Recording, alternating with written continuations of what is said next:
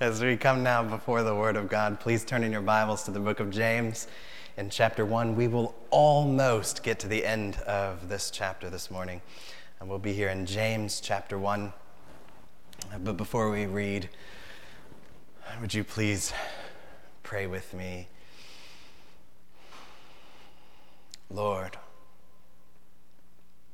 would you open our eyes that we would behold the wondrous things of your law?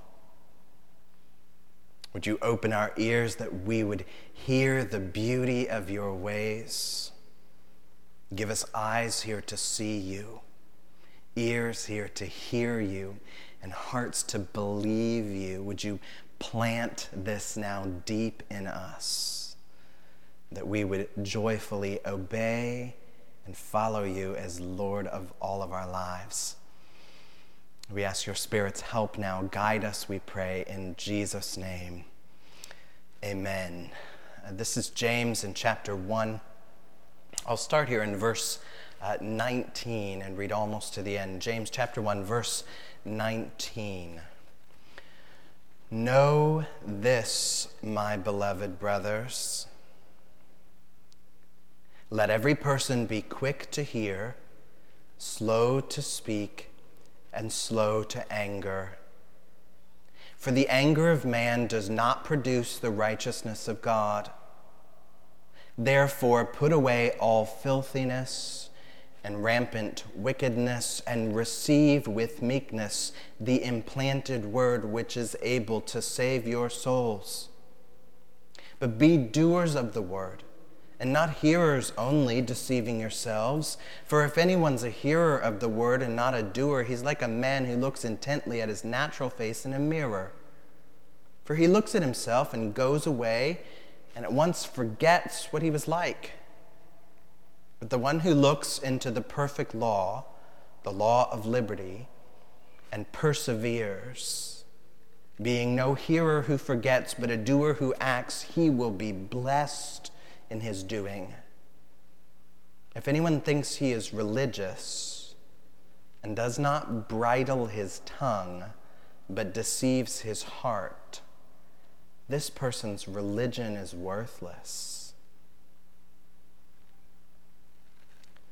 This is the word of God.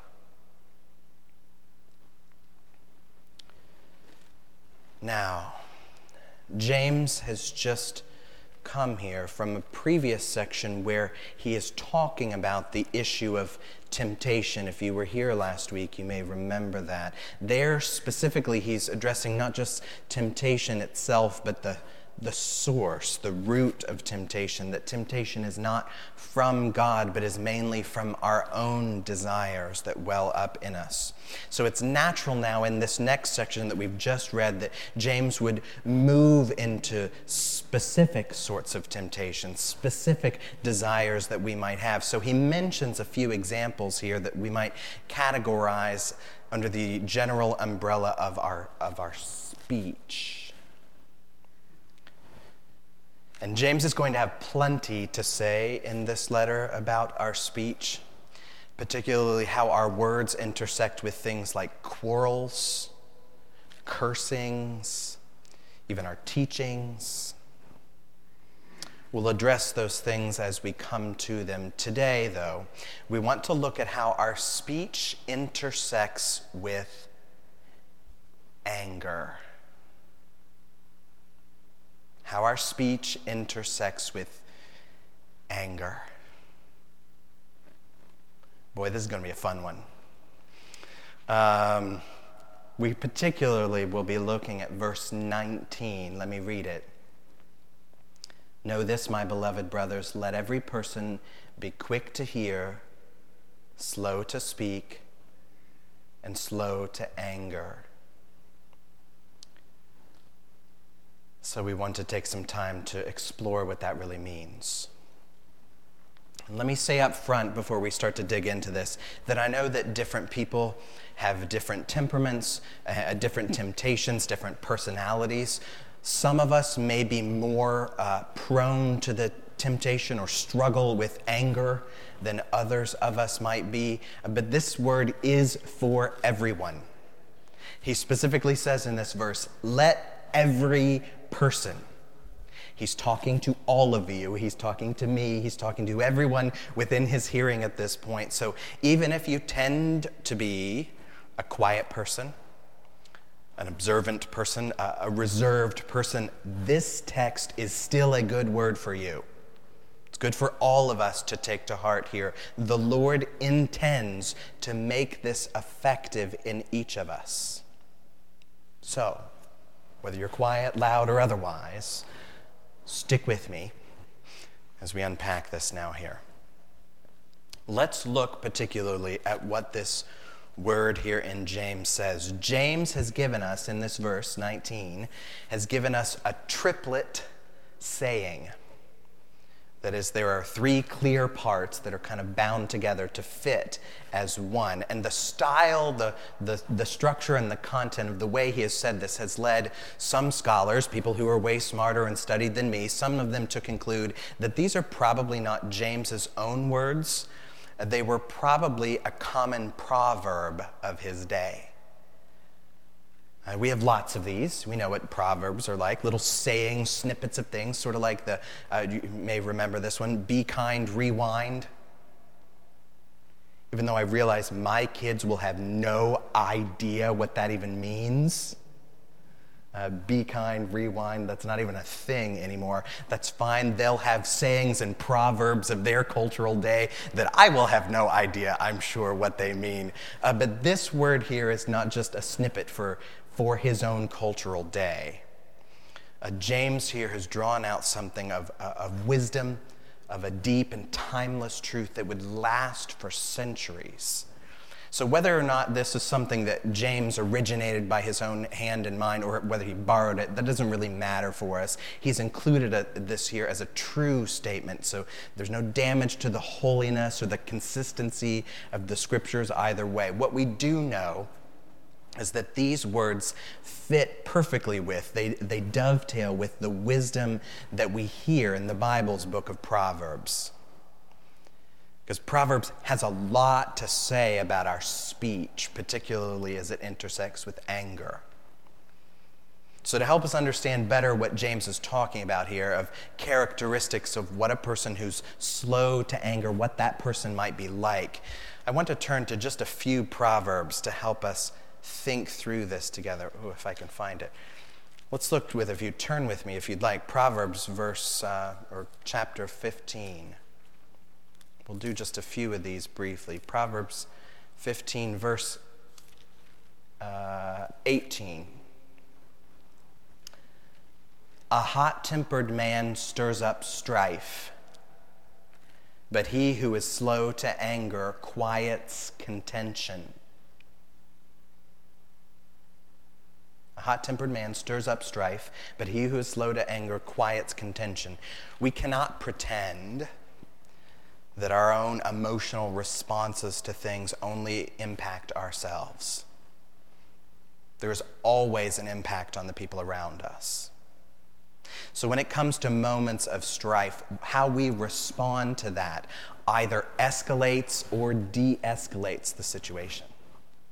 It either pours gas on the fire or it pours water on the fire. So a person who is slow to anger is making the strife quieter, not louder. In other words, we could say one who is slow to anger is peacemaking. There's one characteristic to flag in our minds. Let's keep going. Proverbs 16, verse 32. Whoever is slow to anger is better than the mighty, and he who rules his spirit than he who takes a city. So in this proverb, the writer is speaking about slowness to anger in terms of power now. But there's a sort of power here that's mightier even than taking over and storming a city, greater than military force, because one who is slow to anger rules not troops, rules not a city, but rules his own spirit. That is, he controls his anger, not his anger controls him.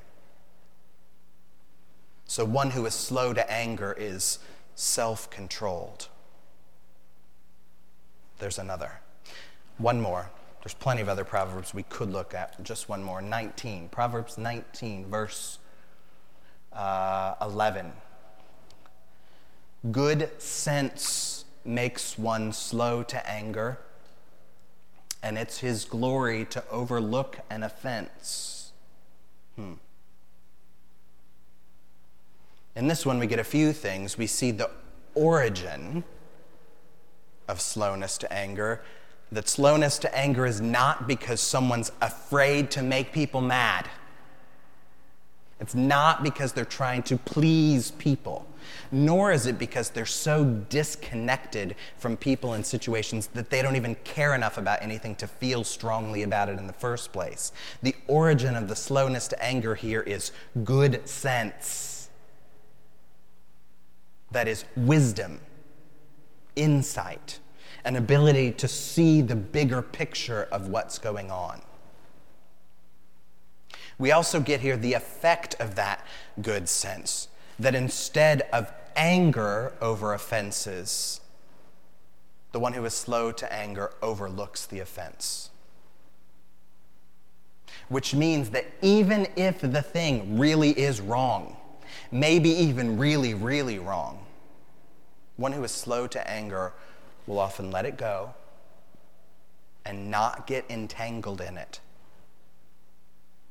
So we could say one who is slow to anger is forgiving.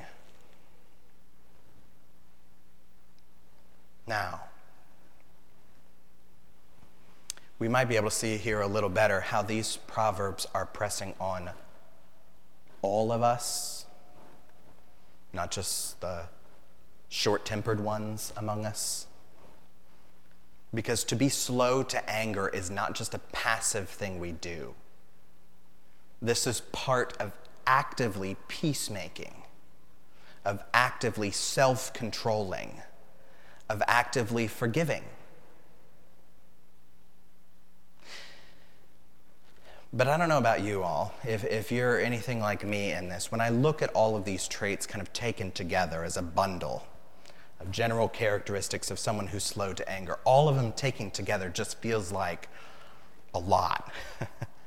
That feels like a lot to take in. You know, if there was only one of these traits, if I pull out one, like, peacemaking, maybe I can start to wrap my mind around that. I might be able to feel I'm making a little bit of progress if I'm only focusing on the one, and maybe there is some wisdom in focusing on just one at a time for a season. But if we take them as a whole, it feels like a really tall order to fill. This is especially difficult when anger becomes normalized. The wisdom in Ecclesiastes, I won't read it, but Ecclesiastes chapter 7 says, don't be quick to anger because anger lodges in the heart of fools. That anger makes its home in us. And once anger moves in, it's hard to get it to move out. It brings all its couches and dishes and forks and knives. This is true not only of individuals, but it's true of groups even. Whole cultures are prone to this. I understand that there's some sort of big game happening today, I guess. I think. Is there a Super Bowl or something happening this afternoon? I don't know. I remember the game, watching the Super Bowl last year, and it was fun, and we ate lots of bean dip. And our girls and me even a little bit had not a whole lot of idea what's going on. I'm not a big football guy, but the Chiefs won, and that's very exciting, And the 49ers and their fans, I'm sure, are very disappointed and upset that they lost. It's very natural. Everybody wants to win. But, at the end of the game, the players line up in their lines, and they walk past and slap hands. Good game, good game, good game. Okay, game's over. It was fun. Good time. Immediately after the game, my news feed was cluttered with outrage. So full of outrage, not about the game itself, but by a bunch of things that were kind of in and around the game. So I remember there was outrage about the tomahawk chop of the Chiefs, how it's a cultural appropriation. There was outrage about the halftime headliners, whose names I won't mention, but how their clothing and their dances were highly sexualized. There was outrage about the performance that featured kids singing in cages, and how that was some sort of political statement, and some were outraged that it was too political, and some were outraged that it wasn't political enough. It was almost as if there was this sort of one-upping competition about whose outrage is more outrageous. And to be honest, I found myself getting outraged at the outrage.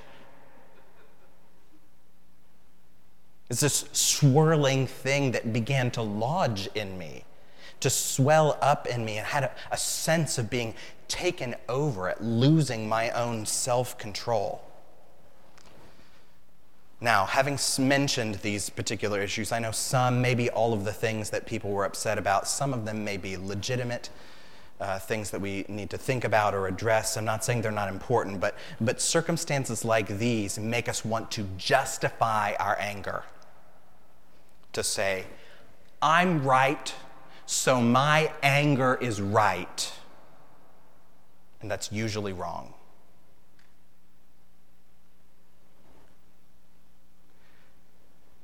And there was an old Puritan writer from the 17th century. I love the Puritans. Thomas Manton. I know it's old writing, but this one sounds fresh, sounds relevant, sounds like it could have been written yesterday, and from me even. This is what he writes about anger. He says this: anger is not to be trusted. It's not as just and righteous as it appears to be. And of all the passions, we most often justify anger. Anger, like a cloud, blinds the mind and then rules it. So do not believe anger. People give credit to their passions, and that increases it. Anger is full of mistakes. It seems to be just and righteous when it does nothing to promote the righteous life that God desires. Passion is blind and cannot judge. It is furious and has no leisure to debate or consider.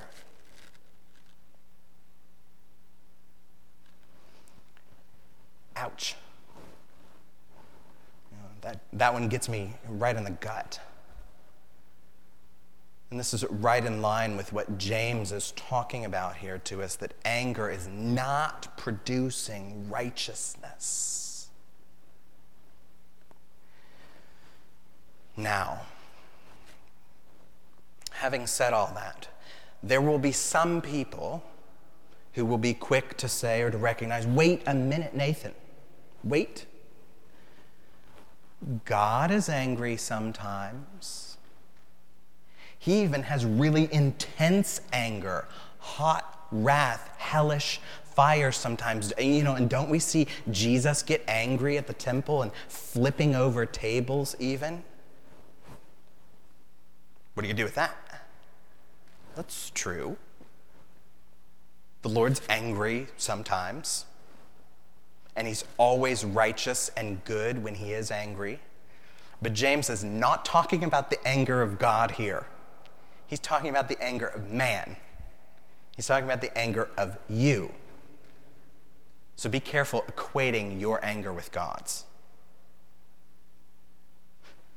Someone might come back again, and say, but aren't there times when the anger of man can be right?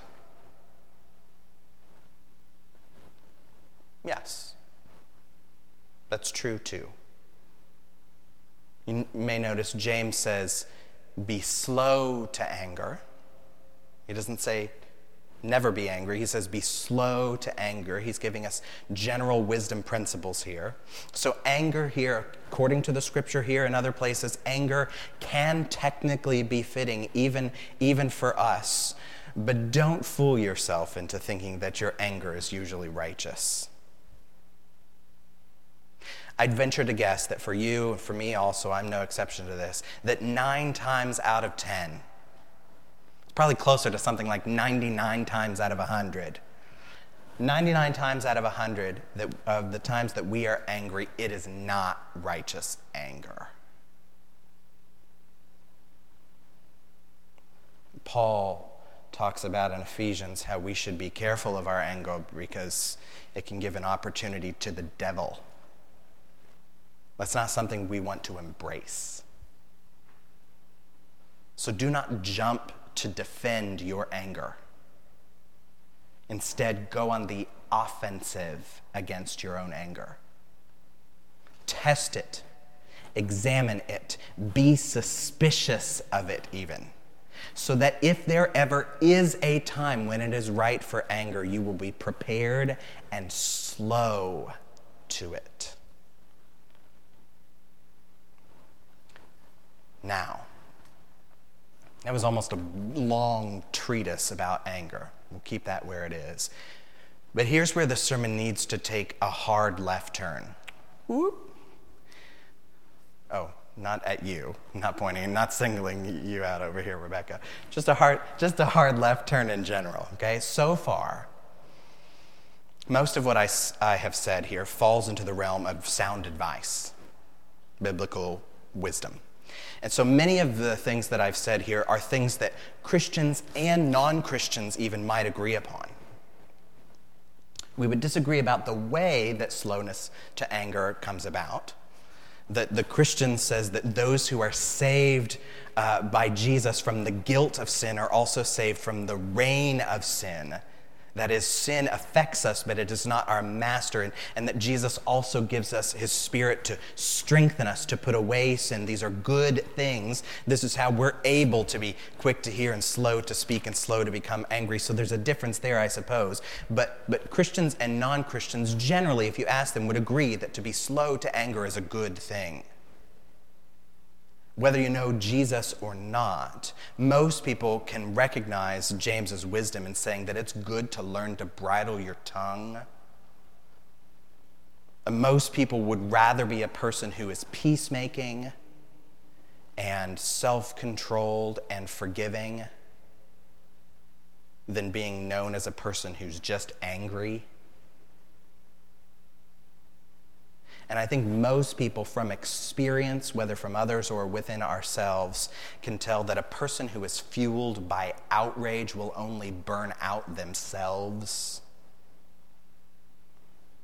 I think many of us recognize this. So there's a broader wisdom here that James, as far as I can tell, does intend, that sort of broader application. But there's also a particular use of this proverbial wisdom here. And this particular use is something that a non-Christian would reject, but for Christians, this is vital for our lives. What is it? What do I mean? We need to ask some questions of this little triplet proverb, like this. Let every person be quick to hear what? Quick to hear what? Everything? Anything in particular? We need to be slow to speak in reference to what? Slow to anger when? Are these just all the time, or are we talking about something in particular? Yes, he is talking about a particular occasion here. What he's talking about is the relationship of these things to the Word. Specifically, he's talking about the Scriptures, the Word of God. So we would be quick to hear the Word, slow to speak over the Word, slow to anger in regard to the Word. Let me read some of the broader context, and you'll hear it probably now that I've cued you into it. Back up to verse 18. Let me read again. Listen for the discussion of the Word. Verse 18, of his own will he brought us forth by the word of truth, that we should be a kind of firstfruits of his creatures. Know this then, my beloved brothers, let every person be quick to hear, slow to speak, slow to anger, for the anger of man doesn't produce the righteousness of God. Therefore put away all filthiness and rampant wickedness, and receive with meekness the implanted word, which is able to save your souls. Be doers of the word and not hearers only. I could go on, but he's talking here broadly about the word, which means that this little triplet in James is good for our general daily interactions, but it's particularly good, especially in reference to our relationship to the word, which means this. As we come to God's word, we want to be quick to hear and slow to speak. That is, that we're eager to attend, willing to submit to it, coming before it with our head bowed, to not talk over the word, to tell God's word what he ought to have said here. So the way that we come before the word of God is similar to the posture that we come before the temple of God. The author of Ecclesiastes talks about this in Ecclesiastes chapter 5, verse 1. He says, "Guard your steps when you go to the house of God. To draw near to listen is better than to offer the sacrifice of fools, for they don't know that they're doing evil. Be not rash with your mouth, nor let your heart be hasty to utter a word before God. For God is in heaven, and you're on earth. Therefore, let your words be few."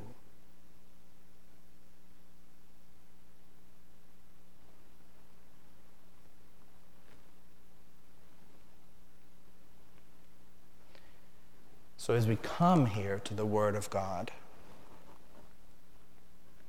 we want to hush ourselves.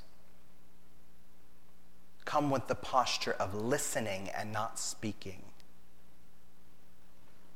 Now, that then brings up the question of what do we make of the third part of the triplet? That is, to be slow to anger. What does that mean in reference to the word?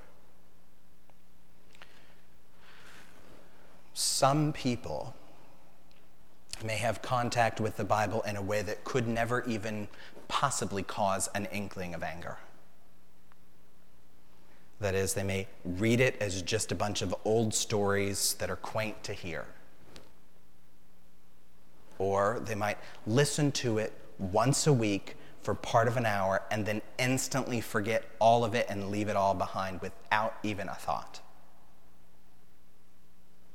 Or they might just pick out a few encouraging verses to get them through their day and ignore all of the rest of what the word says. And if that is all we have from the word will never intrude into our life at all. It will never even possibly cause anger. But if we really come to the Bible quick to hear and slow to speak over it, if we come here really prepared to listen to God's word, there will be parts that sting. There will be parts that meddle in our lives that are likely even to incline us to be angry.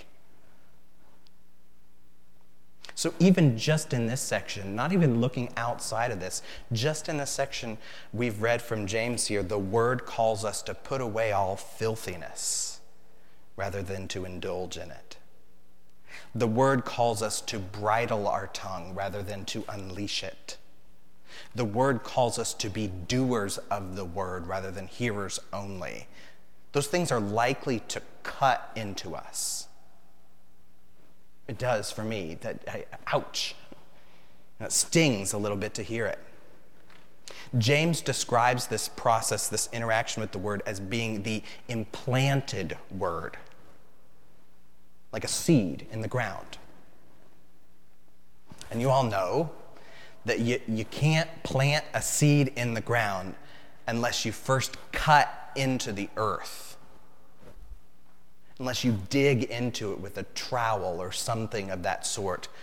So James is now telling us to be slow to anger when the word cuts into us. It's a good thing. A good thing that God is implanting his word here. So if you feel the scripture sting sometimes, if it makes you ouch because it calls out your sin or parts of your life that you would rather not have called out, that's probably a good sign that the Spirit's at work in your heart. We're thankful that God in his word not only needles us, though. The Bible's not full of needles, it is full of water. There is lots of the scripture that's not just a sting, but that is meant to encourage us, to sustain us, to give us rest, even more than that it would be life for us.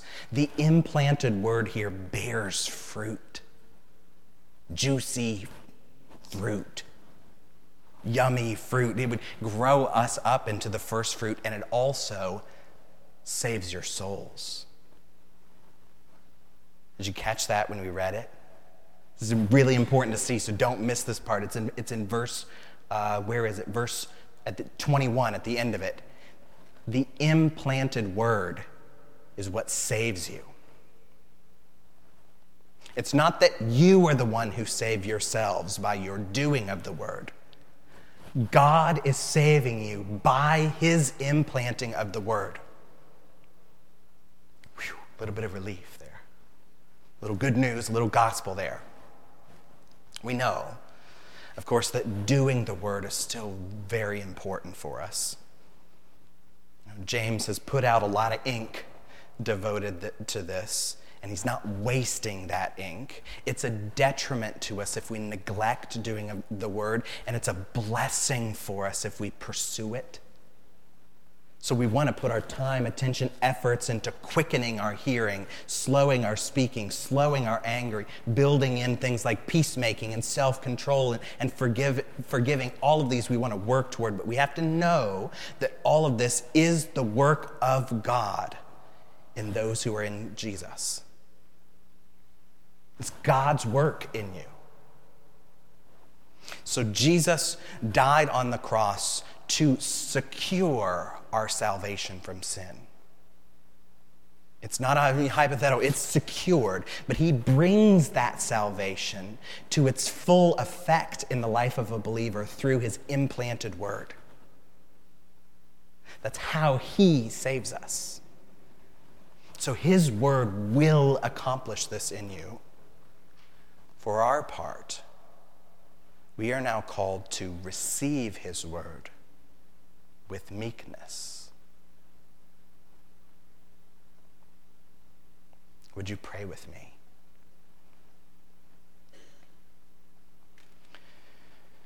Lord, we, all of us want these sorts of things in us.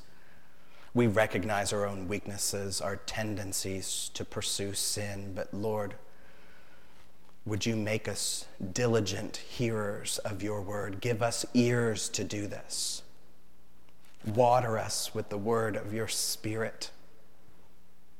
Would you cause us to receive it with meekness? Plant your word in us, that we would be quick hearers and slow speakers, that bring you praise as the Savior of sinners. Thank you. And we do praise you. In Jesus' name we pray. Amen.